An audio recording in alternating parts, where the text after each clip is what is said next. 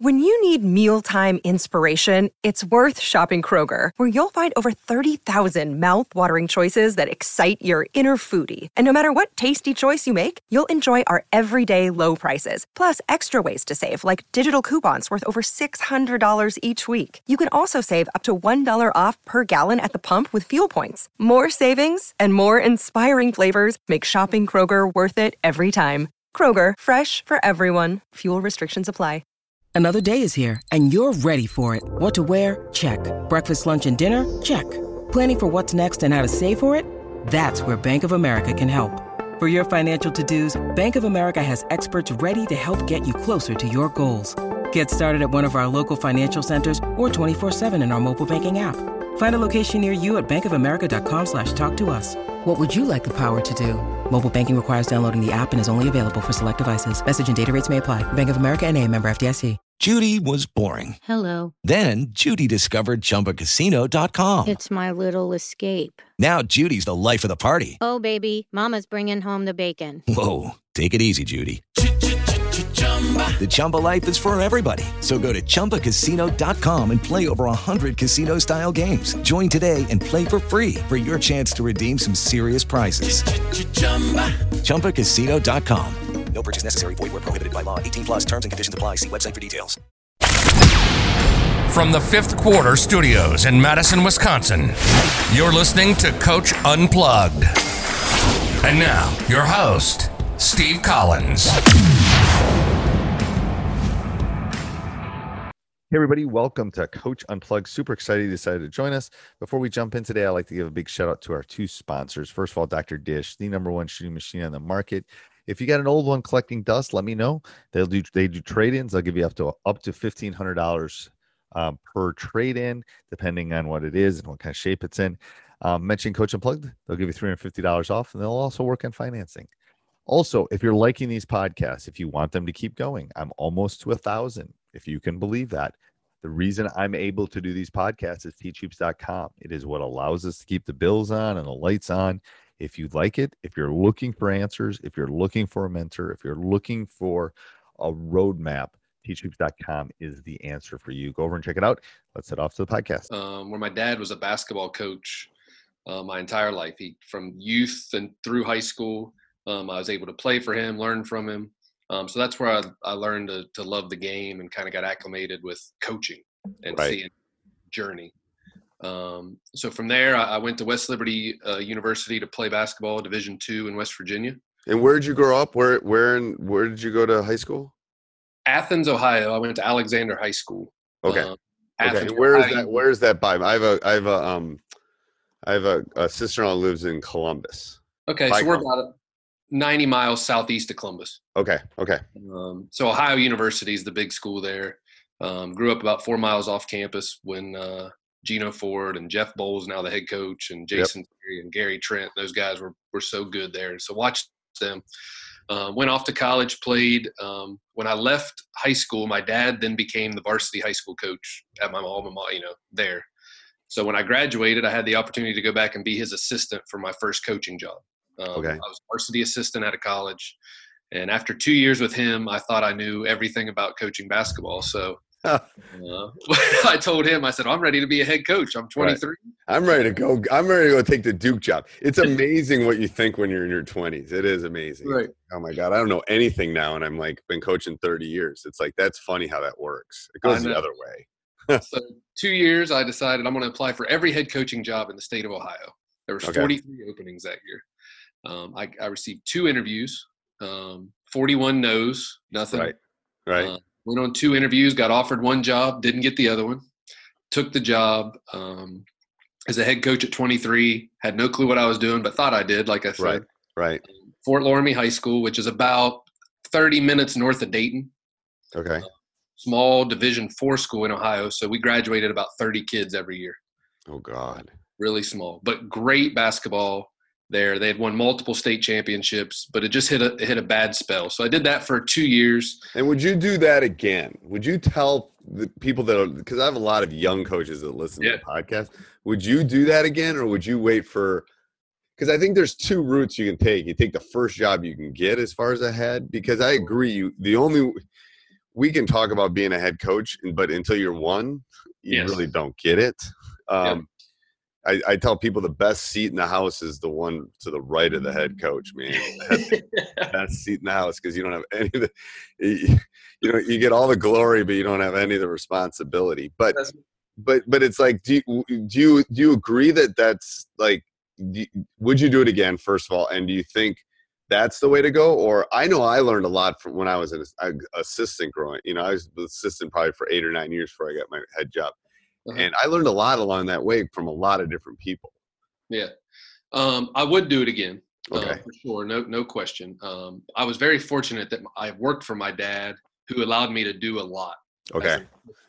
Right out of college.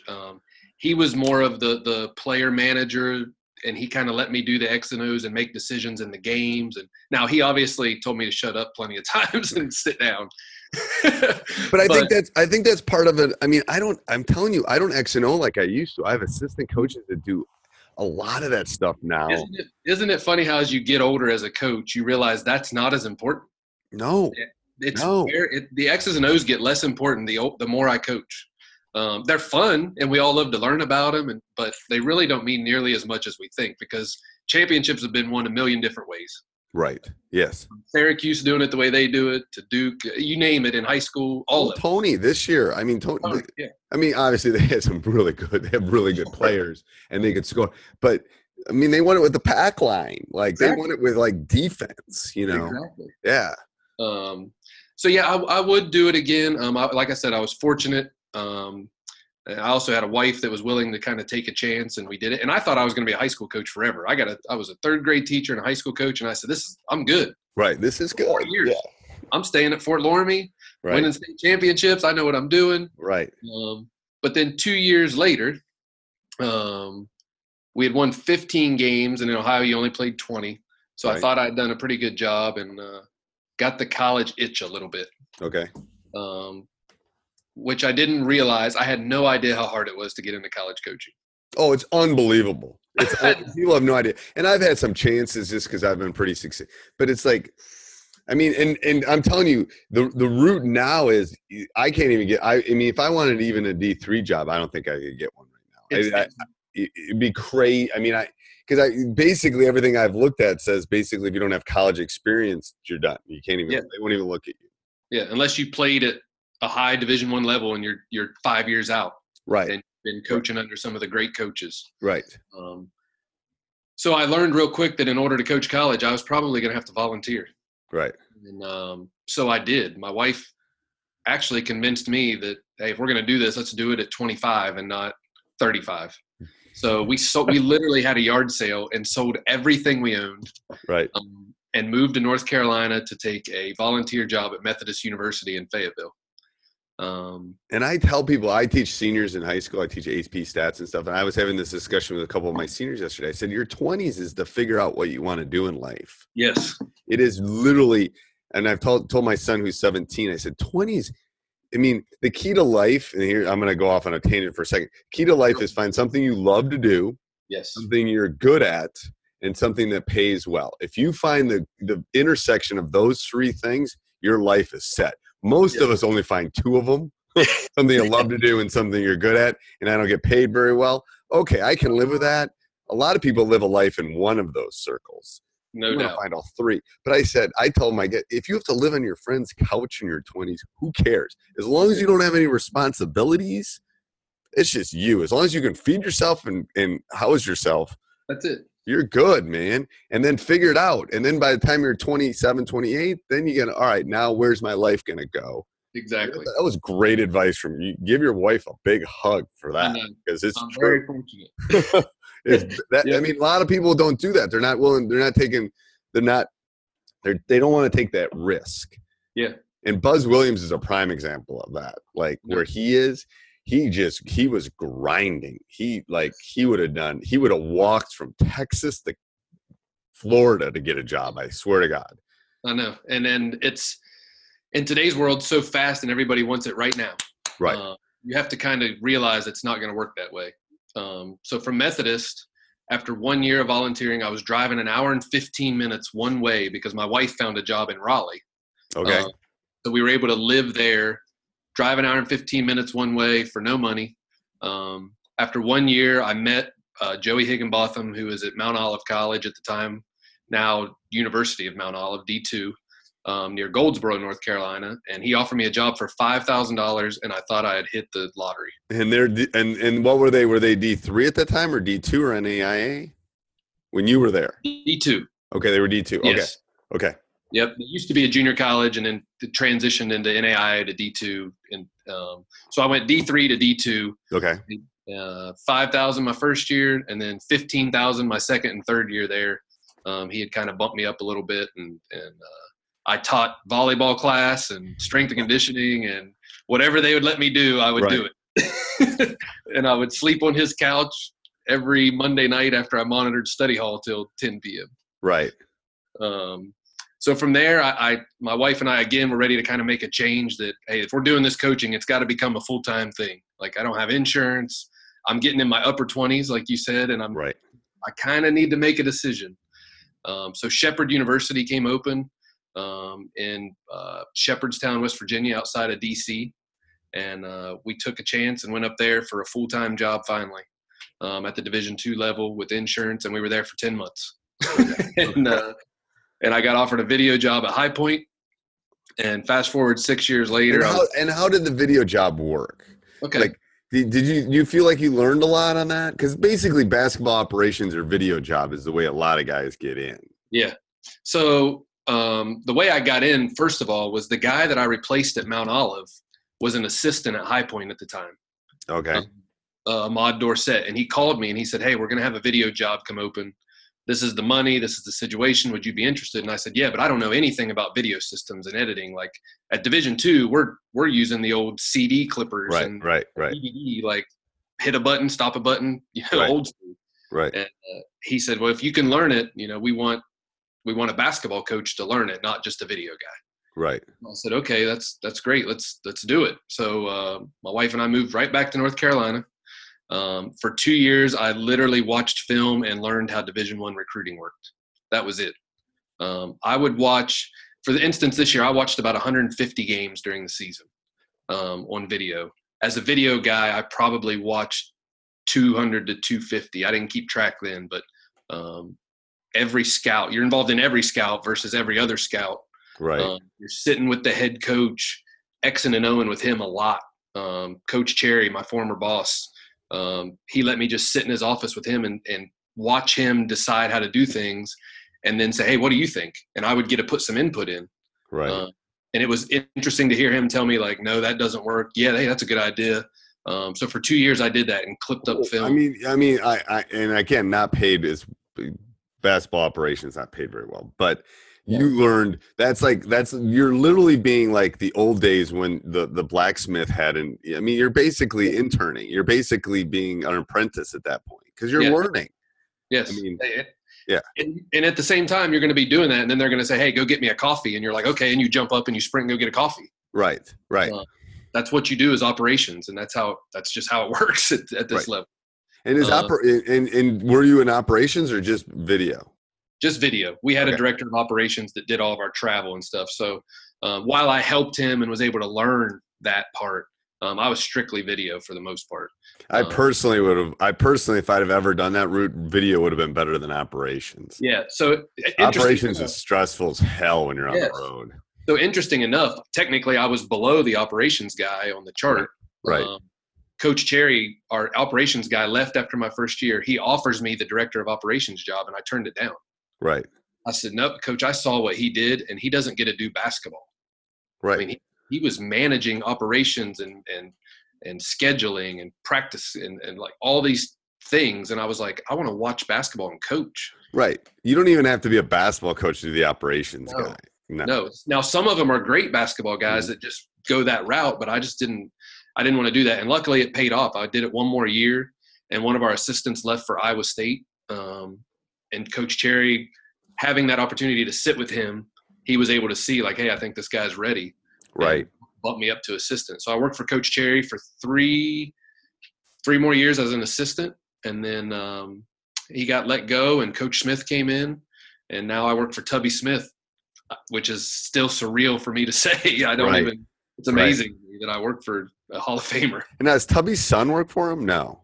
Yeah. So Gigi is our associate head coach. Gigi has never worked with him before. Okay. His son Saul always worked for him. Okay. Gigi's our associate head coach. He used to be the head coach at Loyola, Maryland. Okay. Loyola, Maryland. And what did you learn about recruiting when you did that? So all the on-campus recruiting, once a kid got to campus as an operations guy, you can do everything. Right. So I was able to plan the visit, see kind of how, you mingle in all the meetings and the tours and the dinners and who goes where and how to just manage all of that. And I was able to kind of take the reins on doing tours and talking to families and the kids when they were there, which is why Coach Cherry was able to trust me. So he was like, if you can do it on campus, why can't you do it off campus? Right. So I was able to do that. And what do you think? What do you think what do you look for in a what does High Point look for in a recruit? What do you look for in a recruit? So now, number one for us now is academically they got to be fairly strong. Right. The kid that's not is going to struggle. We can take them, but they're going to struggle, and we don't want that. We're not going to put a kid in a situation. Right. You want them to be successful. Yeah. Sure. So number one's academically. Two, Coach Smith is big on character. So he is so that stuff's all the character. Anything you hear about recruiting, about character and academics and the way their family acts, it's all true. Oh, it's all true. And the thing is, it's like I here's what I've told, because I've had guys go to the NBA. I've had guys. I can't keep track of how many guys have gone to the high mate, but I tell them you got to get on campus. And nothing against the coaches. The coaches are great, but you have to spend some time with the players too. Like. Because the players are going to tell you a different angle than the coaches are. That's just the world. They're going to give you a different. And I said that's where you can really figure out. Okay, is this going to be a good fit for me? Because all those guys are going to be left. If the coach leaves, those guys are still there for the most part. Yeah. So that I always tell recruits is so important to get on campus, and not even in.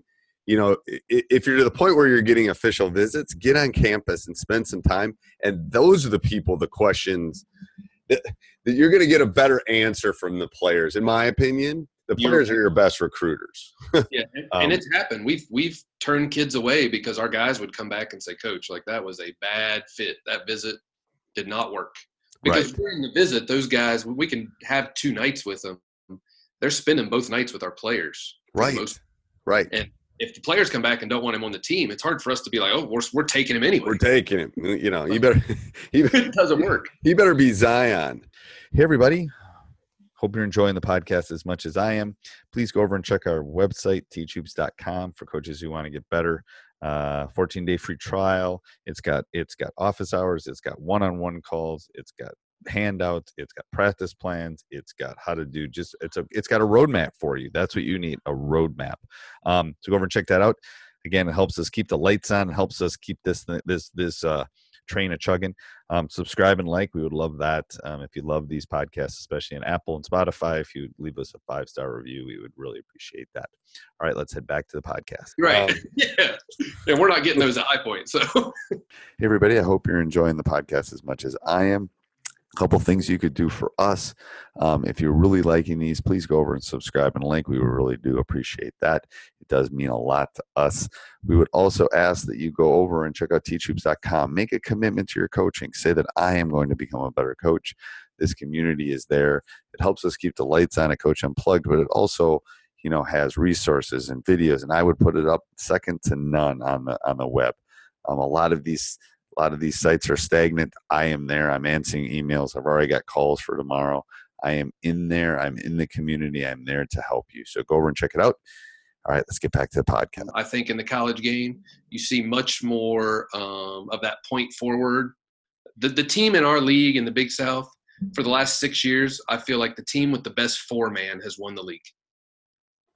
Every year it seems that way because the best 4-man, the 4-man that can shoot, play inside, rebound, handle, do it all, like Draymond Green. I mean, that's who it is. Right. Teams win. So it's definitely changing. And then obviously, so here's my observation from someone outside looking in, and it looks like there'll always be a place for a true point guard. Yep. Always. And there'll always be a place for a true big, like, If you watch the Toronto Bucks thing, the two bigs, yes, those guys fit. Lopez, figured out his game and can shoot the three. Anyway, but most of the time they're looking for long 2s, 3s, 4s, athletic. I can put you. It's the pieces of the puzzle. Like I can put you here. No, wait. You can also be here and here. In the old days, you were a 2, and that was it, kind of thing. Yeah. Yeah, it used to be the 2-man, you run the left side, the 3-man, you had your lanes. You weren't even allowed to cross the court. Right. And now it's kind of like, give me 4 guys that can play everywhere and one that's different. Right. Which is either the point guard or the 5-man. Right. What I think the point guard has evolved into, having been a point guard, is that the point guard doesn't necessarily have the ball all the time like he used to. The point guard is more of like the guy on the floor that's just running the show. He may not have the ball, though. Right. Well, I was thinking about that with my team coming up. I lost my point guard, but I have a point guard, but I don't. Yeah, he'll be fine. But it's just like the ball really doesn't have to be in your hand if you get you're right. It's more running the show than it is necessarily bringing the ball up all the time. Because we look for mismatches. Yes. Our 3 can be. It's like, okay, he can't bring it up because he's getting pressured too hard to have our 3 bring it up, kind of thing. That's the new game. Finding the mismatches. That's why the screen and roll and switching is becoming such a big deal, because you watch the finals or any NBA series and those guys, they just screen and roll until they get the matchup they want, and then they play basketball, it seems like. So did you go to the Final Four? I did, for the first time in my life. Oh, first time. Oh, yeah. Wow. I took my son. And what's your thought as an assistant coach going there? I have an observation as a high school coach watching it, but go ahead. Okay. So I'll give you the reason I never went is, one, I was really poor. Right. Right. I didn't want to spend my money to go to the Final Four. Mm-hmm. But now I work for Tubby Smith, that's a different caliber. So he encouraged us to go.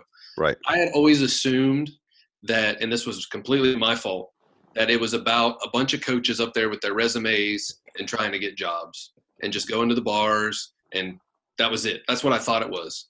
Little did I know you could go there and there's amazing clinics. Oh, it's unbelievable. It is. I watched Beeline's thing was awesome. Awesome. Bob Ritchie was incredible. Mm-hmm. Some other guys, just amazing coaches of all levels. It's not like you're just watching the high level guys. There's JUCO coaches that are amazing. Right. So I just learned a ton, and then I did get to catch up with a lot of coaches. Had dinner with some people. That part was fun too. I didn't go to the games. I watched the games with some friends, but way different than I thought. But I loved it. Right. Well, and it's like I talked to Brendan Surr and a couple other guys, and it's really about connections. Most your next job at some point, if you leave Tubby, and most people leave at some point. Sure. But anyway, no, they just do. It's going to be you. Let's say you get a head job. Let's say you leave and get a head D2 job or something. Well, you're going to have to hire a staff. Yeah. Or your friend gets a job and he's going to have to hire a staff. It's what you said before. It's about trust. You got to be able. It's that foxhole. It's that Coach Meyer thing. It's the foxhole test, man. Well, I want you on my left and my right in this foxhole when they're coming at me. It's not a lot different than recruiting, as far as I got to put my team together with kids I trust. Right. That I want to go to fight with in this game to win. That's what we're doing. Why would I hire a staff that's not the same way? Right. And I think that's a great, no one's ever described it that way, but you're right. Picking your staff is like recruiting. I basically have had 2 staffs in 25 years. And that's why we've been, because we literally know how each other thinks. Right. Which is not always good too, because we have to get outside. Sometimes it gets, you know, you got to get some outside input, but it also makes the system work a lot better. There's no dead time for you. There's no dead time. Smooth. We're already thinking, all right, I got to do this, and what do we got that, and everything's lined up. I mean, we're going to Florida for a tournament. We've already got our tickets. We're figuring out, because we don't have a basketball operations guy, so we have to do it. All right. So if you go back to yourself as a younger coach, what would you tell yourself? Watch more film. Watch more film than 250 games? Well, I didn't do that until I was a Division I video guy. Yes. My dad, crazy enough, biggest influence in my life as far as coaching, he would never watch a game that his team played, ever. He videoed them all. He has every DVD of every game he ever coached. He's never watched one of them. And he said, the game's over. I know what happened. He just went on to the next one. He's the winningest coach in my high school's history. So he did something right. Now, right. As an assistant, I was watching him and writing down all kinds of stuff. But I wish I would have watched more. But I learned. I think that's great. I think that's great advice. And here's why. Because you're right. I'm thinking back, and this is old school. Yeah. 30 years ago when I was doing it, I had 2 VHS tapes and I was doing clips that way. Oh, yeah. So I watched so much film. I mean, literally Crossover and Huddle saved my marriage. Yeah. Because, I believe that. Because now it goes up to the cloud and it all gets broken down. I don't have to sit and watch the game 3 times to do stats and those kind of things. Yep. So, yes, I would say all the young coaches that are listening to this, that's great advice. And it is so easy now. That's what, like you're saying, you got to watch film. Why wouldn't you watch film? Right. You can be going and getting your pickup and waiting for your food and pull it up and watch 10 minutes of tape. Yeah. Yeah. And it'll be, yeah. Eric Spoelstra, read his story. I mean, that's what he was. He's a video guy. Right. And now he's an NBA, one of the best NBA coaches out there. So. Right. And you watch film. So tell me about your coaching philosophy. I know you wrote it down on your thing.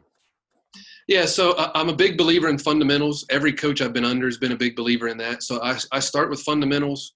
I think you have to, from that point, create some type of buy-in for your team. They've got to believe in what you're doing. From 1 to 15. And 15's got to believe that his role is just as important as number 1. And if you can get that, those teams win championships. They're magical. They really are. They're like lightning in a bottle, baby. They're lightning in a bottle. When you get that, it's like, and you just got to ride it for 3 or 4 weeks too. You try all you can to keep it going. It's going to stop, but you try your best to keep it going. And fight the struggle early. That's what I tell coaches too. It's like, just because it's there in January doesn't mean it's going to be there in the end of February or March. Yes. So it's like, and just because it's not there in January doesn't mean you can't, one of my teams that ended up winning it, we weren't on page until a week and a half before tournament started. Yes. I didn't have my seniors on the same page. I didn't have everybody. We were not on the same bus. We were like on 3 different buses driving down the road. Yeah. And then, it was a couple things that happened, ding, ding, ding. And then all of a sudden it's like, whoa. Now we're all on the same bus. You're right. And it's like, you got to keep fighting that fight to do that. I agree. You do. That's coaching. That's part of our job. I mean, that's right. To make these kids believe that there's things that's bigger than themselves is not an easy thing to do. Mm-hmm. And if you can get 1 through 15 and at this level, the staff and the trainer and the strength coach and all these other people all on the same page, you got a chance. And I think you guys actually have it harder than we do. Sometimes I think the parents at my level have a harder time. Yes. But I think I can convince sometimes 11 through 15 of their role better than you can, because 11 or 15 on your team was 1 and probably, top 300 in the country kind of thing. Yep. Much harder sell than it is for me. Yeah, it really is. And I didn't expect that when I made the college jump. I'm with you. High school, my 1 through 15 bought in. All 4 years I coached high school, and we were good. That's why. Right. I got to college and just expected to be able to do the same stuff for that to happen. And obviously I was an assistant. It was a little different, but it doesn't happen as easily. No. Especially at the Division I level when there's so many different things coming in. Now, we don't have to deal with parents, like you say, for the most part. They kind of take a step back because we're paying for their kids' school. Right. But there's a lot of other factors that come in. And now with the transfer world, it's even more difficult year to year. Right. I think it's like 25% or something transfer. Yes. What do you think's the hardest thing to teach? Carryover. The drills and the stuff you do in practice, getting it to translate into a game. Okay. How many times do you do? I'm not a big shell drill guy, but you shell drill to death to get a kid to go to the midline, and then you get in a game and you realize the kids never get to the midline. Right. You've drilled 20 minutes every day in practice, and it doesn't work. So what do you do So what do you do to fix that? I'm a big believer in small-sided games, from 1-on-1 to 2-on-2 to 3-on-3, and build it up, because whatever you're doing in 1-on-1, you should be able to do in 2-on-2 and then 3-on-3 and so on. And when you get to 5-on-5, you tend to see the carryover in practice, Now, whether it gets to the game or not, when you get to a different speed and another team running stuff at you that you've never seen, or right, not that you can do in practice as a scout team, but the good players carry it over. They really do. Aren't as good. I tell them all the time watching film, he's our best player because all the stuff we drill, he does it in a game. Right. So if you just do what we drill you to do, you'll be a better player. Right. And the thing is, the game is not 5-on-5. If you watch any level, it's a 2-on-2, 3-on. There's only 2 or 3 guys that are really involved at any given time. Yes. Yeah. The rest is a chess game. The rest is like move. It is. It's a movement or thing. So if you could only do 3 things at practice, what would those 3 things be? Oh, wow. That's a good one. One, I'm going to do some type of drill that incorporates all fundamentals, dribbling, passing, and shooting. Okay. Hands down. I'm going to do something that has all of that in to get going. 2, I'm going to do some type of defensive effort drill because defensively you can fix a lot with effort. And then 3rd, offensively, I'm going to do something with a flow of in transition into a half-court offense. Not a set, but just the flow of the game because of our shot clock and all that. We got to be able to flow into offense more than run sets. So those 3 things to me, I think, are the most important. Do you think you can teach effort and motivation? Yes. It's not going to happen right away. I think that's the hard part for us. We want to do it for 1 or 2 days and think, all right, now this guy's going to play hard all the time. No, these kids have so much going on. My job as a coach, especially as an assistant, is to come in every day with like a certain energy level and for them to know that that's my favorite time of day. Those 2 hours, 2.5 hours, they have to know I'm going to be the same every day. I'm coming in because one day the head coach is going to be really happy and one day he's going to be really mad. My job as the assistant is to come in every single day and coach you the same exact way every single day. Now, I can't coach you in the sense of you're going to be the same every single day because one day you're going to come in and you and your girlfriend just broke up and I'm going to have to deal with all of that. And or the next your econ test back or something, or Yes. And the next day you're going to come in and you just left the pool down here in North Carolina and having a good time and you're all ready to go, or just came off of a game where you scored 25 and you're ready to practice. I can coach you a little different both days, but I got to be the same.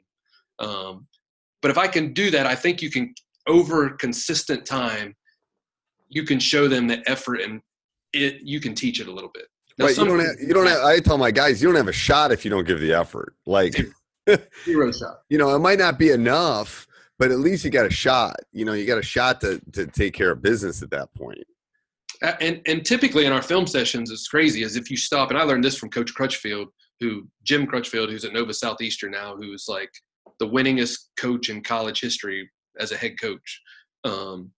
He basically says that everything can be fixed with effort.